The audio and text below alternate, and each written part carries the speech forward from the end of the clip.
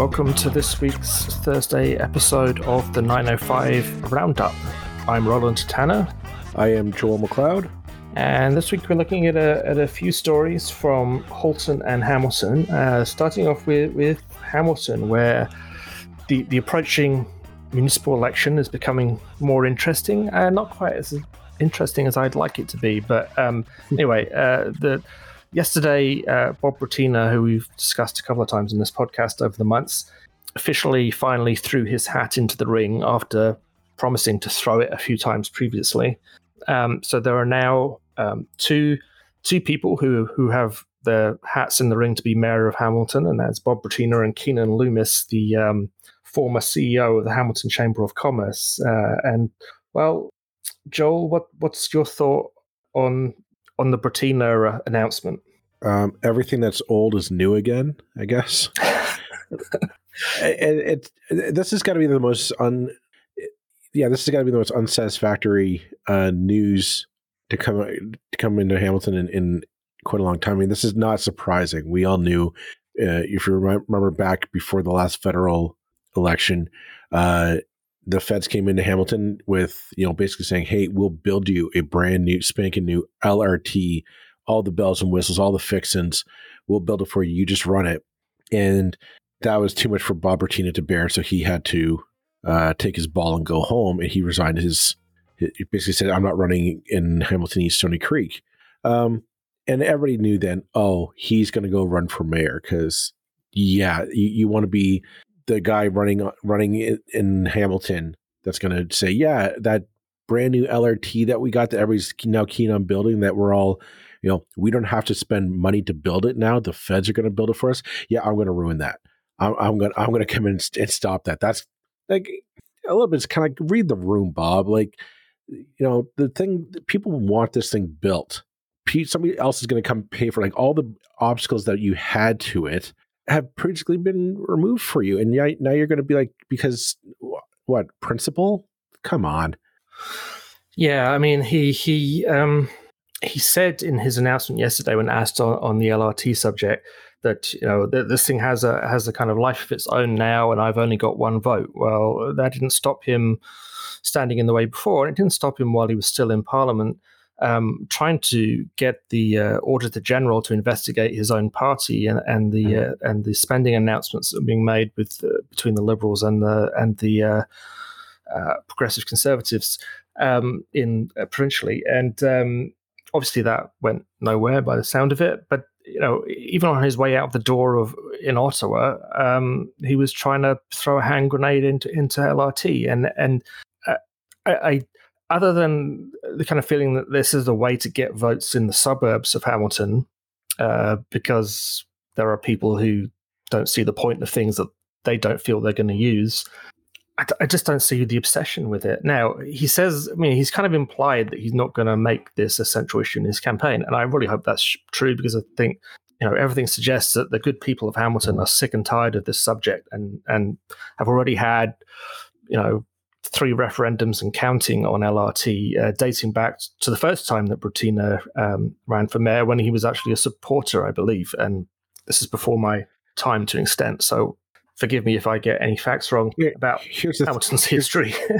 But here's the thing, Roland. Even if, let's take him at face value, say he is not going to stand in the way of LRT. Say, I'm just one vote on council. Yeah, we know how politics work, but don't tell me you're not going to just don't tell me you're not going to turn this into a race. Like, why else are you running? We were looking at the history of recent municipal elections in Hamilton, and it's the same kind of 3 characters that kind of keep popping up, and the 3 fixtures in Hamilton municipal life. And it's starting with Larry Deaney, then Fred Eisenberger, and then Bob Bratina. And, it's just kind of like these 3 guys just kind of fighting over each other for the job. It's like, come on, give Hamilton a break. Like, get honestly, it's like doesn't Hamilton deserve a new ideas, just a new vision, not just like, it's my turn now. Fred's had a kick at the can twice now. Bob's like, well, now it's my turn. I get job number 2, and then what? Next term, Larry Deaney gets to come back and run it for a second time as mayor again. Like, it's not a fiefdom that you get to pass around to your buddies because, oh yeah, I'm going to go off and make some money and I'll come back and because I like to hear the sound of my own voice. Ironically, again, in his announcement yesterday, Bettina mentioned, that his council was somewhat fractious and there were a number of votes to censor him by other councillors. And he said, "Oh well, it was an old boys' club." It's like, yeah, no kidding. It still is. You're one of the oldest of the boys. I mean, I tweeted yesterday, and I appreciate this is kind of a superficial tweet, a dumb tweet in some ways, but boy, would I like to see anybody in the race who is not a white man over the age of 65, 70, and sure, Keanin Loomis is under that age, but he is a white man, and fine. It would be really refreshing to see some women, some people from other sections of Hamilton society, other communities coming in there. And there's stuff about, again, the quote in The Spectator was I think it was a safe hand on the till or in the till. No, at the till.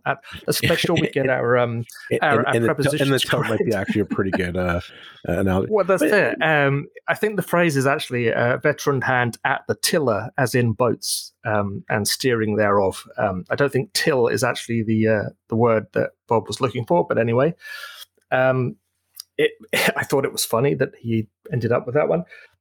And that's one of the oldest cliches in politics is like, anybody, if you're trying to stop someone beating you, you say they don't have experience. You remember it with, he's just not ready with Trudeau, and it's nonsense. It's doubly nonsense at municipal level where he Bettina had just moments before said, well, I've only got one vote. Well, Keanin Loomis will only have one vote too. You're basically the chair of a board of directors, and the staff are there to guide you. But the idea is you need a vision. Like we've had on to this podcast a number of people from Hamilton who are all pointing towards the fact that there are people who are greatly, and this goes back long before the current cast of clowns in Hamilton politics. Hamilton is dire need of new ideas, fresh ideas, and bold ideas, stuff that's going to reinvigorate that city, because it is the idea of holding on to some glorified imagination of the past of what Hamilton, like the heydays of Steeltown are not coming back.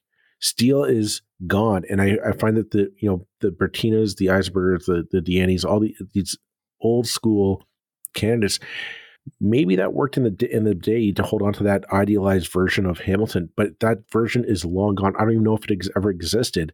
We need new ideas. We need. I mean, the one pot shot that Bettina took at Loomis was that Loomis had dared to suggest that Hamilton needs more new businesses and a diverse business base other than just Stelco. And Tina said, "Well, that's not good enough. We can't just sort of discount." Well, I'm sure he wasn't A, but B, yeah, absolutely. Hamilton needs more than just Stelco.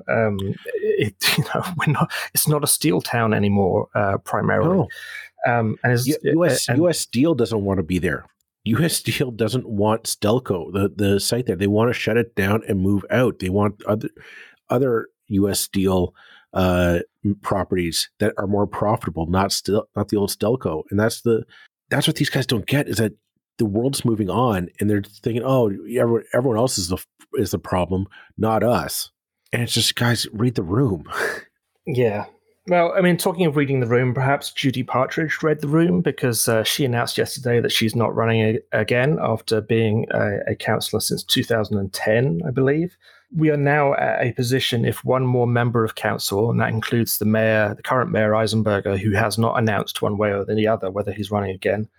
If another member of council should say that they're not running, we'll be in a dead duck situation. Which, I want to give the credit here to Joey Coleman for having read the Municipal Act more carefully than me. If when you get to that state where a certain percentage of councillors have said they're not running again, or members of council have said they're not running again, the remaining council is then constrained from acting in a number of important ways. And I think there's like they can't spend more than $50,000 or something, which in a municipal context of a city the size of Hamilton is kind of pocket change. So that could be quite a significant thing. And apparently the staff are already preparing for the fallout from that if another council member says they're not running. And certainly, I mean, there are a few councillors who should definitely think about not running, who haven't said so thus far. And but yeah, maybe that's. But anyway, maybe that's a good thing. Maybe if enough councillors just say, "Yeah, I'm seeing the writing on the wall. I'm not going to put myself up for that kind of scrutiny." And walk away now, okay, fine. So there's a Hamilton City Council that doesn't do anything. Like, is that really so bad? Like, what are they doing? What's on the long-term agenda that City Council's trying to push forward that you're like, oh, they really need to get that done. They really need to get that motion passed, because it doesn't there doesn't seem to be and maybe there's something to say about City Council.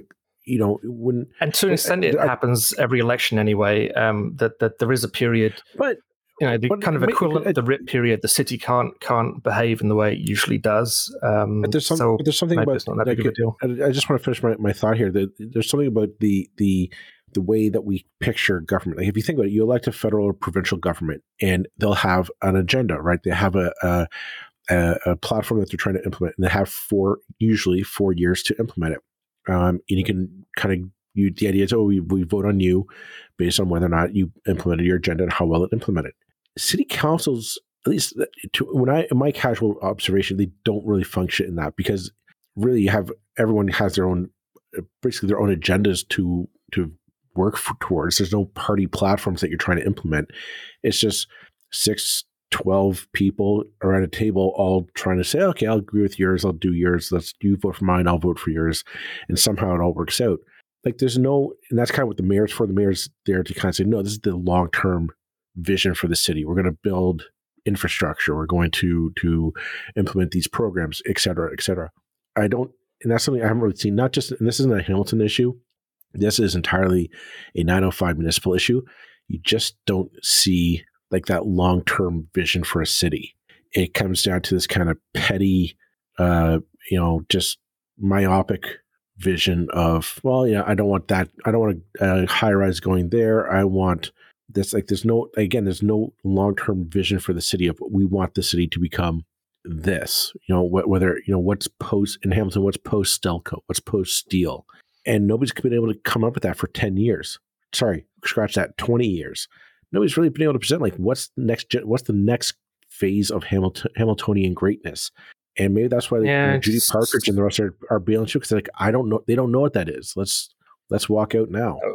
I mean, to an extent, I wouldn't even blame that on the councillors. I'd blame that on the way our municipal systems work. I mean, Bob Bertino is right in one regard. He only has one vote. I mean, a council, when you're running for election municipally, it's very difficult not to say, I want to do this. But in essence, anytime a councillor, and that includes the mayor, says, I'm going to do this, they're lying to you, because they have no idea if they're going to do that or not until they get elected. And we have a system that was designed to be weak, and as a result, we get weak results. And if you want a vision thing from municipal government, it's difficult to know where the hell it can come from. And it comes from staff, if it comes from anywhere, and that's a funny kind of democracy, I always think. But it's a system we've got. It doesn't seem to be a huge demand to change it, but I do think it comes with problems, and that kind of putting a platform in front of an electorate and saying, this is what we are going to do if elected,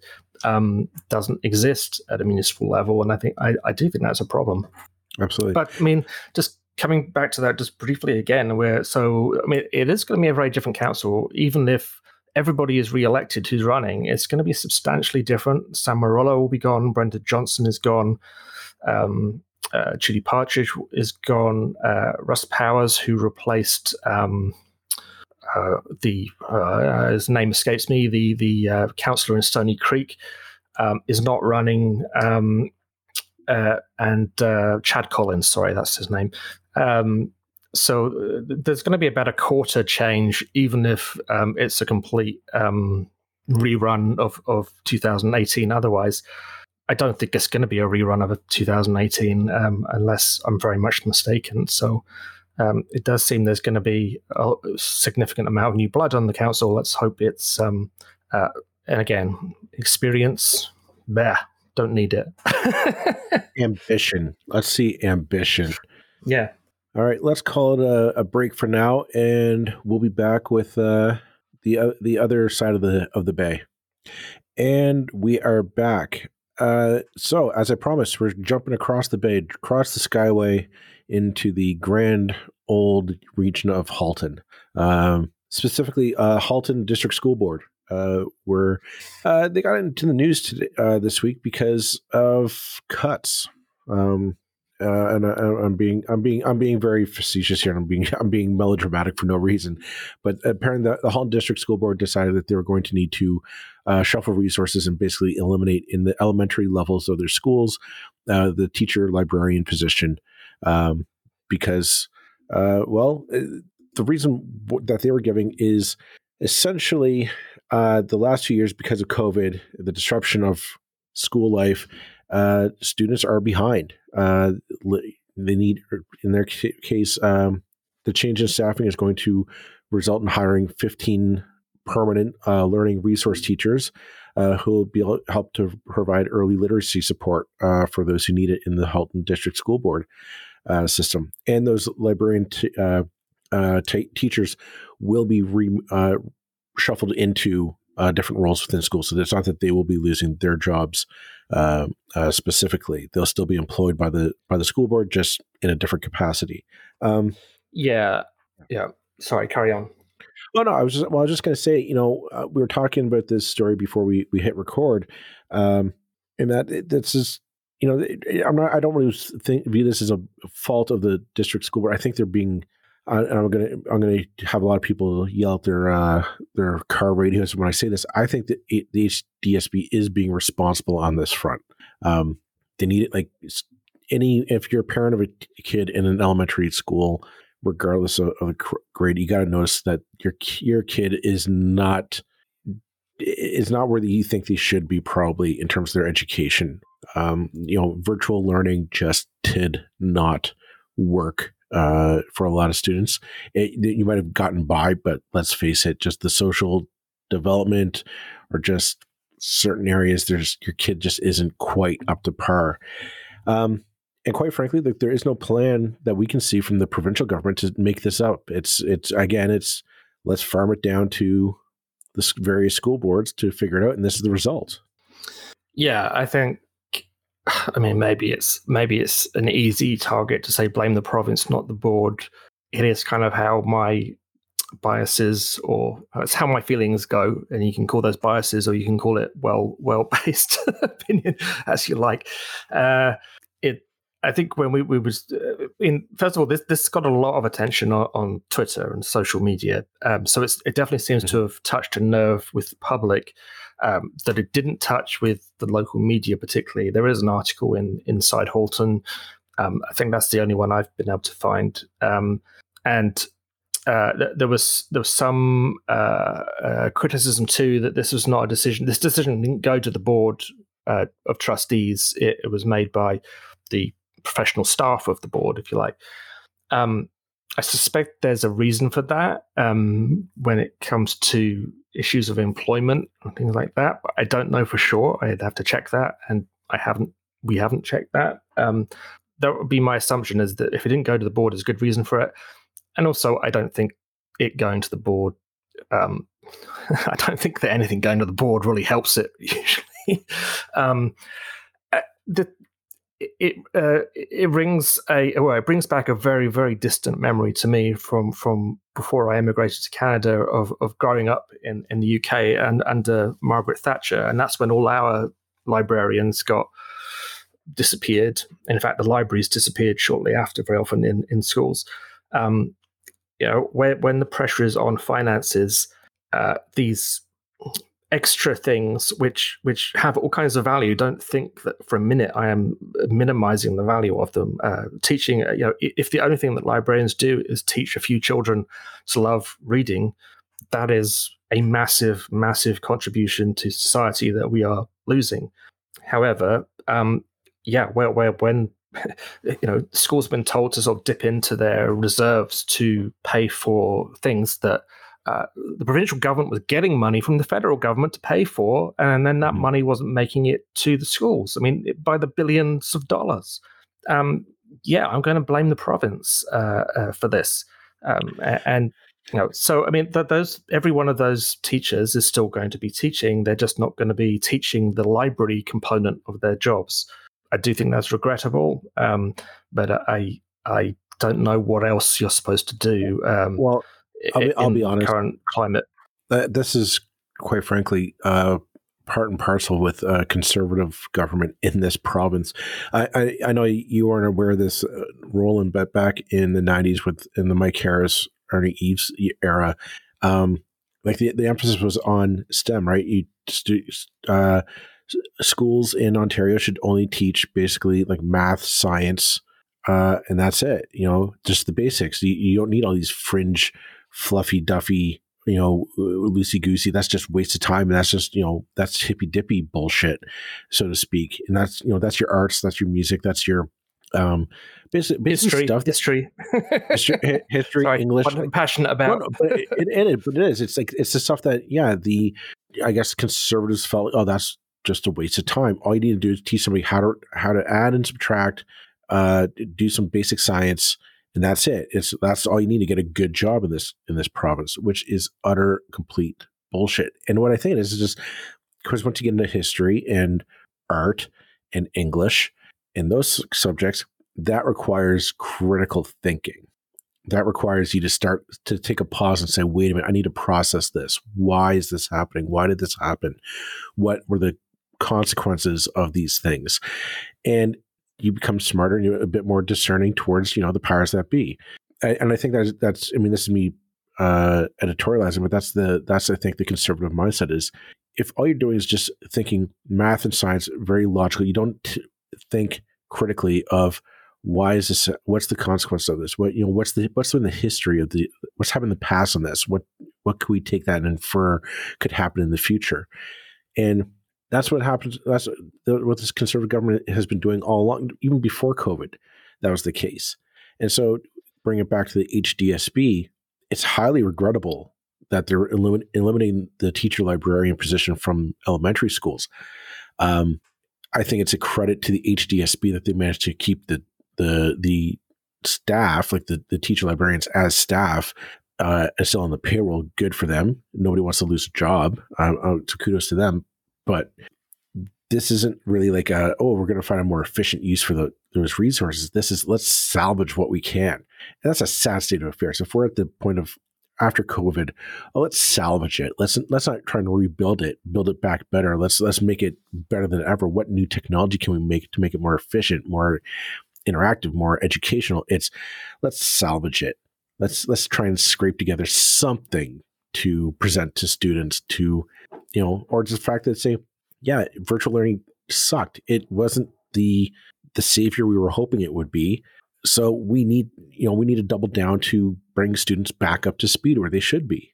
And I think that comes down to is like, what are we 2 months now out of the election, and we have yet to hear anything from this government about how we're going to rebuild the education system in this province.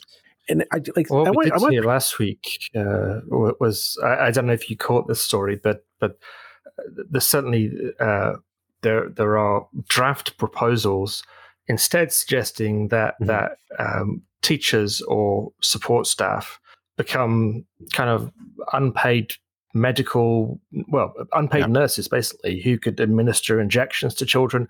Now, the average teacher is already doing far more than teach. I mean, that they are already acting as social workers, as carers for children with exceptionalities, and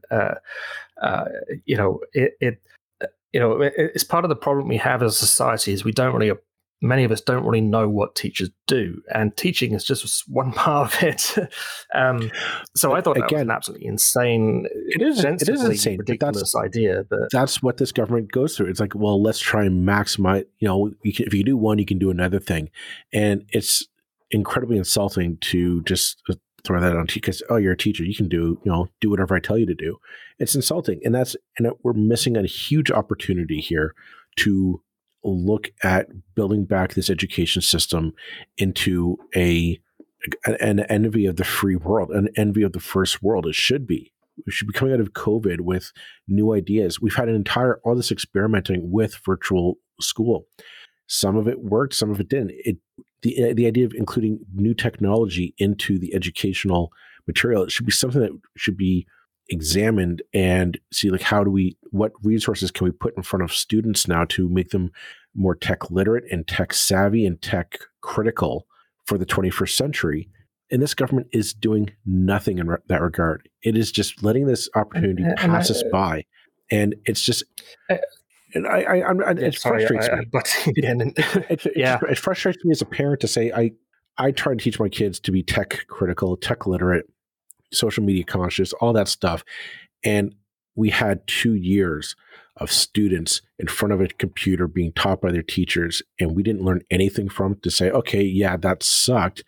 But like, nobody thought maybe use this time to educate students on being a little bit more critical of what they're reading online, how they're interacting with technology, especially in this day and age, what we've seen south of the border, what happens when people are stupid and go to Twitter. Again, this government has no faith in our education system, and it frustrates the shit out of me. It has no faith in it. It didn't use it itself in many cases. I mean, Stephen Lecce famously never used it himself. He didn't go to a public school. Absolutely. I mean, there was an article the other day, and I can't remember off the top of my head where it was, but it made the point that I think is ultimately almost certainly true, that the ultimate objective is that we have an American-style system where those that can afford it and are fortunate enough send their kids to private schools, and the rest, the underclass that you create as a result, go to public schools and basically don't get educated. And I think we have to be on our guard for that, because that is just a horrendous notion. Yeah. But I think it's absolutely the notion that is at the core of conservative thinking, that the state shouldn't do anything, and if it does do things, it should almost deliberately do them badly, and force us to go out and pay for it. But the rest of us agree.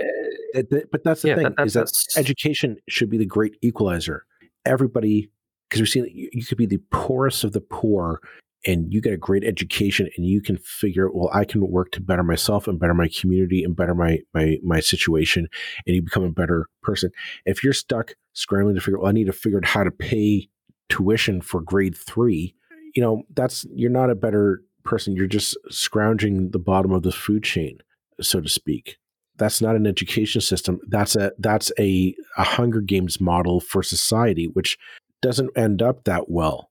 But if you have an education system that creates people smarter, critical, and honestly, God, like free thinkers, and just looking at new and innovative solutions to the problems that we have, my God, like that society can do anything. The clue's in the name, I guess. They say conservative, and it strikes me always that the problem is not even the left-right economic side of things. It's that the core conservative ideology is ultimately what I think is right, and whatever's at the top of my head, whatever seems like the first easy solution to anything, is obviously the right solution. And if I have to think more than a second about it, then I'm not interested anymore. And it's a disaster. Our competitive advantage in a country like Canada, we can't compete with China on wages. We can't compete with Malaysia or Singapore or wherever, Bangladesh. We can't India. compete with compete on wages. With America because of population. We have a lot of things working against us in the world, people. Let's be honest. We don't have the population. So we compete on education. That's exactly what we've got, is education. And if we don't have that, we're screwed. We're absolutely screwed. The US, we see that the the age of the American empire, if you like, is drawing to its close. We see evidence for that surrounding us, that China is the next, I don't want to sound like some kind of crazy conspiracy theorist, but I think there's good evidence to suggest that China is the next top nation or whatever, and part of the reason for that is that you can't get things done when you're not democratic. I mean, but also you can't get things done when you're not dealing with dogmatic right wing dogma, and I'm expressing myself exceptionally badly, even for me. But, they have state-run schools, and boy, they're kicking our asses.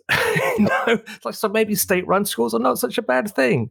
I'm oversimplifying, undoubtedly, but no, it's right. I mean, if the greatest thing the 20th century ever brought for democracy was publicly funded education. You had smarter people who were engaged, who were literate, who knew about the world that was around them. They absorbed it, they processed it, and they made educated, informed, and creative choices to solve the problems. They didn't always get it right, but we always moved forward. The Conservative Party, the fact that we're 2 months out from the election, we do not have any idea of how they plan to rebuild the education system after COVID is kind of frightening to me. And it's something that we should be starting to ask Doug Ford and Stephen Lecce more and more as we get closer to the election, because it's an answer that needs to be done, need to be answered. And I'll leave it at that for this episode. Yeah, I'll just finish off, as is my want, because I can't shut up, with one final thought, and that is that as a society we have to demand complex answers to complex questions. That if a politician knocks on our door and says that something is simple, the perfect exemplar of this is Donald Trump. That everything was going to be easy, everything's simple, and for him it is, because he has no brain. The world is incredibly complex, incredibly difficult. Governments are massive things that are really difficult to move in any particular direction. Businesses are vast global entities. The complexity is mind-boggling. We've got to have people who are capable of understanding complex concepts and leading us in an extremely complex world. And it's almost that simple, if I can undermine my own argument right at the end. All righty. Well, let's leave it at that for this episode. Thank you, everyone, for listening. We'll be back next Tuesday with another episode. Until then, take care. All right.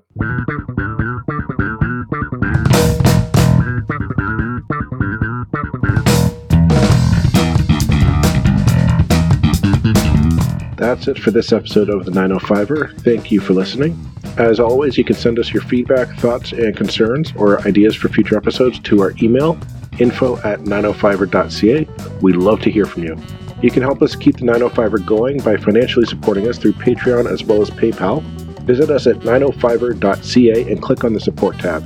As well, links are in the show notes for your convenience. Lastly, you can find us on social media. Search for _905er on Facebook, Twitter, Instagram, and LinkedIn. So long for now.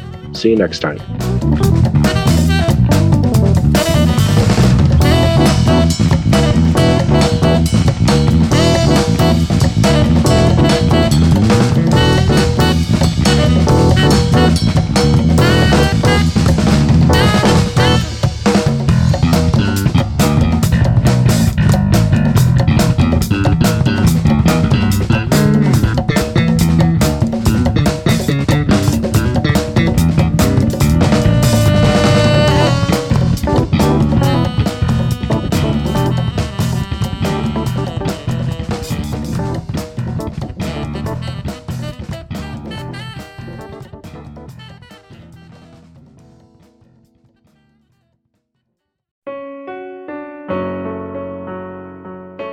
Hey listeners, I'm Christy. And I'm Melissa, and this is Buried Motives, where we dig deep into the details of some of the most gruesome dirtbag murderers.